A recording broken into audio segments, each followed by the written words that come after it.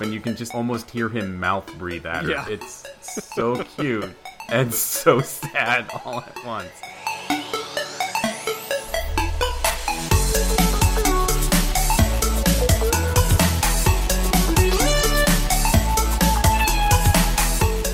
So I want to take us back to one of my favorite places that I've never been, Japan, because the fun just keeps happening. I saw this article where this zoo in Japan was celebrating, I guess, like some kind of new TV show or movie. I don't know what it is. Some new anime thing. And they started putting characters from the show that kind of look like various animals in the exhibits, just like these cardboard or wood cutouts of different characters dressed as animals. And there was one, they put this girl dressed as a penguin in the penguin encounter. And one of the penguins has gone full otaku and fallen in love with this poster. Sure. That might be the most Japanese thing I've ever heard. Yeah, basically. So, looking at the article that you sent me, the picture's adorable. Like, he's literally just standing there, because they put it on top of, like, a rock. So, obviously, they can't, like, get to it all the time and knock it over or whatever. So, it's on top of a rock, sitting amongst a shrubbery. But the penguin is just sitting at the base of the rock, just staring up at it, just like, I praise you. Tell me what I can do for you, my queen. And penguins have, like, this just natural kind of slouch to them. And so he's slouching and looking up, and you can just, like, almost hear him mouth breathe at her. Yeah. It's so cute and so sad all at once. Yeah, this penguin is definitely the awkward teenager, just, you're so pretty. Well, he's 20 years old, which in penguin years, this is like if you went down to the mall and you saw some 80-year-old in front of Hot Topic just staring at a Harley Quinn cutout. And not the human Harley Quinn, like just the old Batman Harley Quinn. And he's just... they said, like, Japanese visitors noted that Grape-kun, which is, I guess, what they call the penguin, spent every minute staring at, sitting next to, or praising Hululu, the character, as if she was a breathing mate. He has even neglected the rest of his flock just to be with Hululu. So, like, even the other penguins have decided, no, you're a dork. Not only have you fallen in love with a human, which is something out of a creepy DreamWorks movie, you've fallen in love with a fake one, and we're not going to hang out with you anymore. The great bonds of friendship that have kept our species alive in the cold, dark Antarctic for millennium is not worth putting up with your otaku crap. Well, then it gets really tragic by the end of the article. It says the zookeepers are isolating him from Hululu for his health. It turns out Grape-kun wasn't eating his food because he was too busy chilling with Hululu.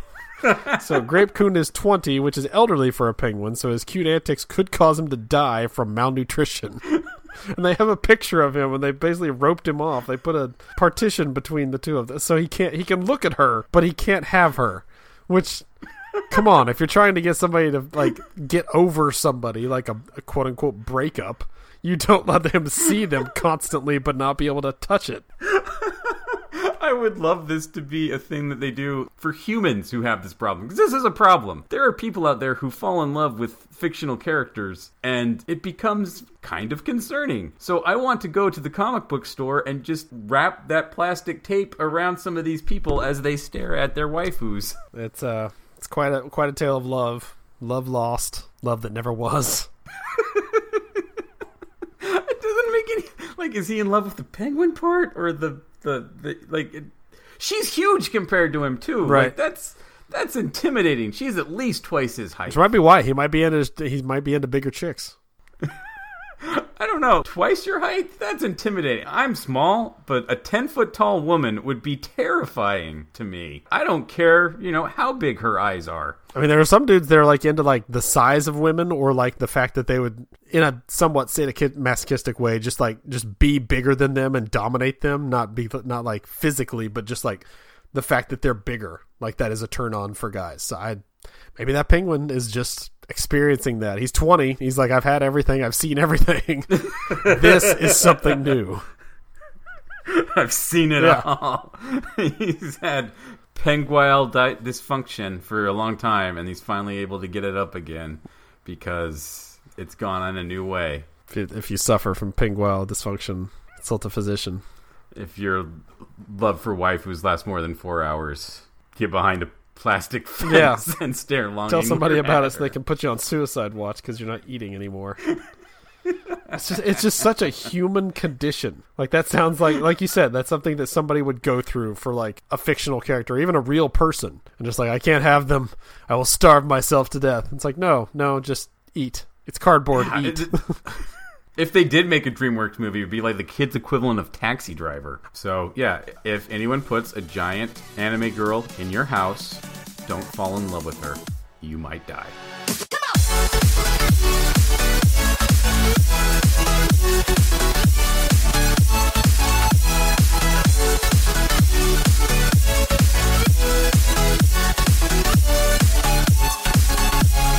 So as I was driving up here to Seattle to move up here, I had to pass through Twin Falls, Idaho, which was the site of one of the most interesting stories of my childhood. Twin Falls is right by the Snake River. It's in the middle of this big flat plain, but there's a canyon that cuts right through it where the river has just carved out this big gorge. And so there's this big, huge bridge that spans this big canyon, and it's this big, gorgeous, scenic outlook. And when I was a kid, we were driving up from Pocatello to Boise. We stopped in Twin Falls to kind of get out and stretch our legs. It's about halfway through. And my mom, who was driving Parks and things, like, okay, kids, we're going to go out on the bridge and just look at nature for a little bit. So we go and we do that. And as you do when you're looking at nature, you start throwing rocks off the bridge at the nature. When you're a boy and you're looking at the nature, let's say that. I think my sisters took part of it too.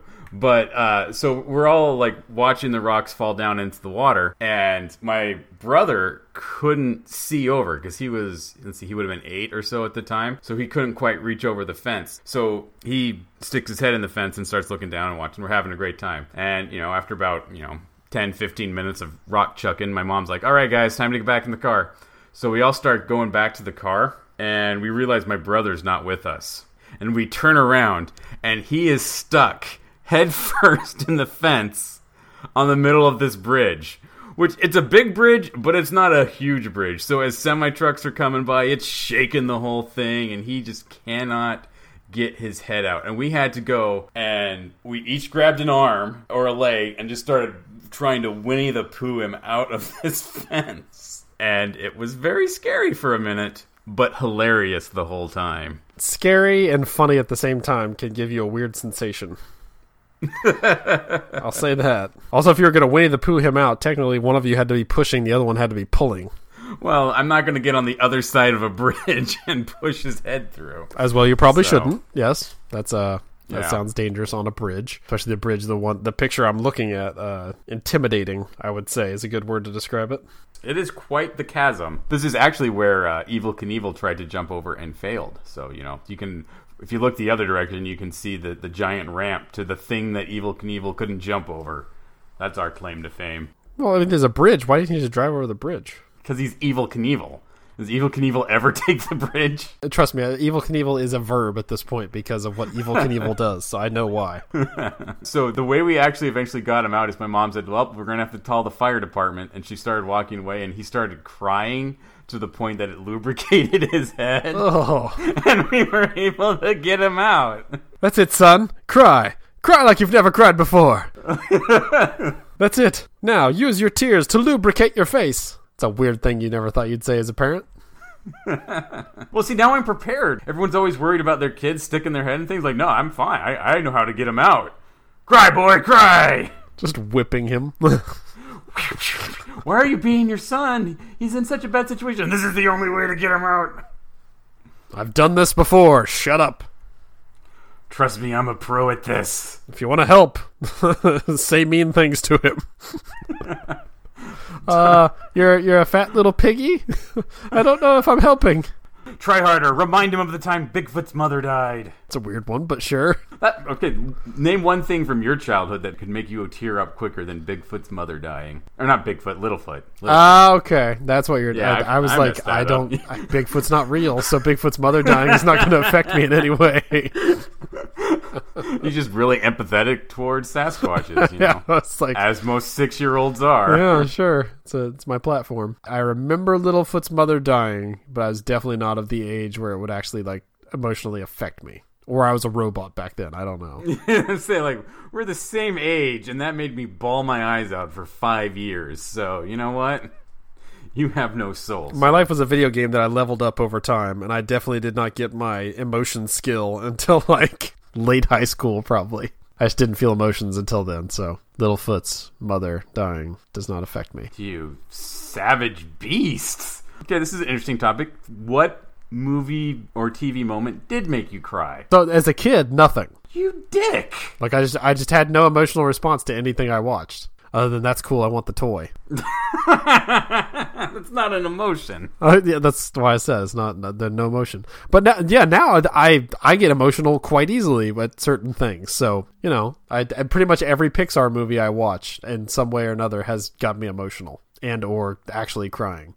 Toy Story 3, I wept like a baby. I will admit that. But the entire theater was crying, so Yeah, that's a good one. The first 10 minutes of Up is... Well, yeah, I mean, that's genetically engineered to make you weep. Yeah, like, that is the best crafted emotional experience, I think, ever. You feel so much during that first little bit, so yeah. Yeah, it also makes you feel terrible for showing people that movie, saying how good it is, and then that's the first thing that happens. You have to tell them, give them a preamble of, okay, so you're going to hate me after the first, 10 minutes of this movie, but trust me, it gets much more uplifting. No, see, I recommend it for the first 10 minutes. Like, the whole movie is it's a good movie, but the first 10 minutes are what makes it good and worth watching. Like, that's you can just watch that and just be emotionally exhausted for the day. Yes. So there's that. I'm trying to think like really heavy crying moments. The end of Finding Neverland has always gotten to me. I haven't seen that movie in so long, I can't remember how it ends. The mom has died at that point. She's dying like the entire movie. Like she has cancer and she's very ill. And then she finally, gets to see quote unquote Neverland and then dies. And then it's Johnny Depp and the boy, Freddie Sizemore, I think is his name. That's sitting on a bench and he's just crying. Like, why did my mother have to die? And it's like, oh God. It's such a wonderful movie of fanciful fun and all this. And then the real moment just hits you at the end. It's gotten to me. Cars. I've cried at Cars. But Cars is not one that I would have thought would have gotten to me. But when Lightning goes back to push the guy at the end and push him to the finish line, that gets me. Yeah, see, Cars, Cars 2, no. Cars 2 is a flaming pile of poo. I haven't even seen them. I didn't like the first Cars very much. Monsters, Inc., I think, is way more emotional than it should be. Well, I mean, it's a guy getting attached to, his best friend. Yeah, well, and so both that and Wreck-It Ralph really resonate with me just because they're almost like fatherhood tales. It's a big tough guy learning to love and to see beyond himself and stuff in both cases. So I really like both of those. But my son was watching Monsters Inc. and he started just bawling at the end. So he covered his eyes, and we're like, "Oh, Are you okay? Is this too sad for you?" He's like, "No, I'm just playing peekaboo." Aw. I'm like, "Oh, you emotionally well-developed child. You're not a robot like that guy I podcast with." It's fine to be a robot as a child. You will someday get over it. If you don't get over it, then yeah, you need to have the child tested. But, sorry, things are falling over on my desk. I blame my wife. Trying to think of other movies that have definitely made me cry. So did you watch Old Yeller as a kid? No. I've never seen Old Yeller. I've heard of it, and I know what the moment is that makes everybody cry, but I've never seen it myself. Now it's obviously going to destroy you, but as a kid, that movie and Where the Red Friend Grows will just absolutely just wreck a child. Absolutely just wreck their day. You say that, but again, it depends on the child. I wish I could find 7-year-old you or however you were. You don't want to. Show it's you probably a little Damien-like. You don't want to see that. Look at well-adjusted Making Jason. your au pair jump off the roof of stuff. No, it wasn't. It wasn't that. It was I didn't have any. It wasn't fearless. It was emotionless. That's different. I feared many, many things. Which may be why I was emotionless. I don't know, but yeah, nothing I watched. Okay, so what movie scared you that shouldn't have? Oh, I mean, Wizard of Oz. The witch would scare the crap out of me. Okay, that's a good one. Yeah, scared me and shouldn't have. I mean, or not just more than it should have. I didn't watch that many scary movies as a kid because I knew they were going to scare me. I was also protected from them. My parents, no, you should not be watching this. We're watching it. You cannot watch this with us. Okay, that's a good call, Mom and Dad. Thanks. Well, no, see, like, those are movies that should be scary. I'm trying to think of a good example. Like, the wolf thing in The Neverending Story used to scare the crap out of me, but that still kind of should have been scary, even though it's more of a kid movie. I'm trying to think, because I know I was the biggest frickin' pansy when it came to movies as a kid. Well, while you're trying to think of that, I'll tell you that I've never seen Neverending Story. You haven't seen Neverending Story? That might be why I was emotionless, is because I never actually saw any of these movies that people had like huge attachments to. Yeah, I don't. I've seen Land Before Time. I think what it was is you don't give a crap about dinosaurs. Like, if you had seen anything else, you would be a much more well-adjusted person, but you only got to see movies where dinosaurs died.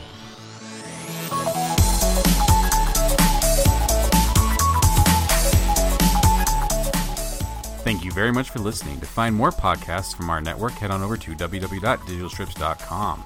You can also find us at twitter.com/digitalstrips, facebook.com/digitalstrips, or soundcloud.com/digitalstrips.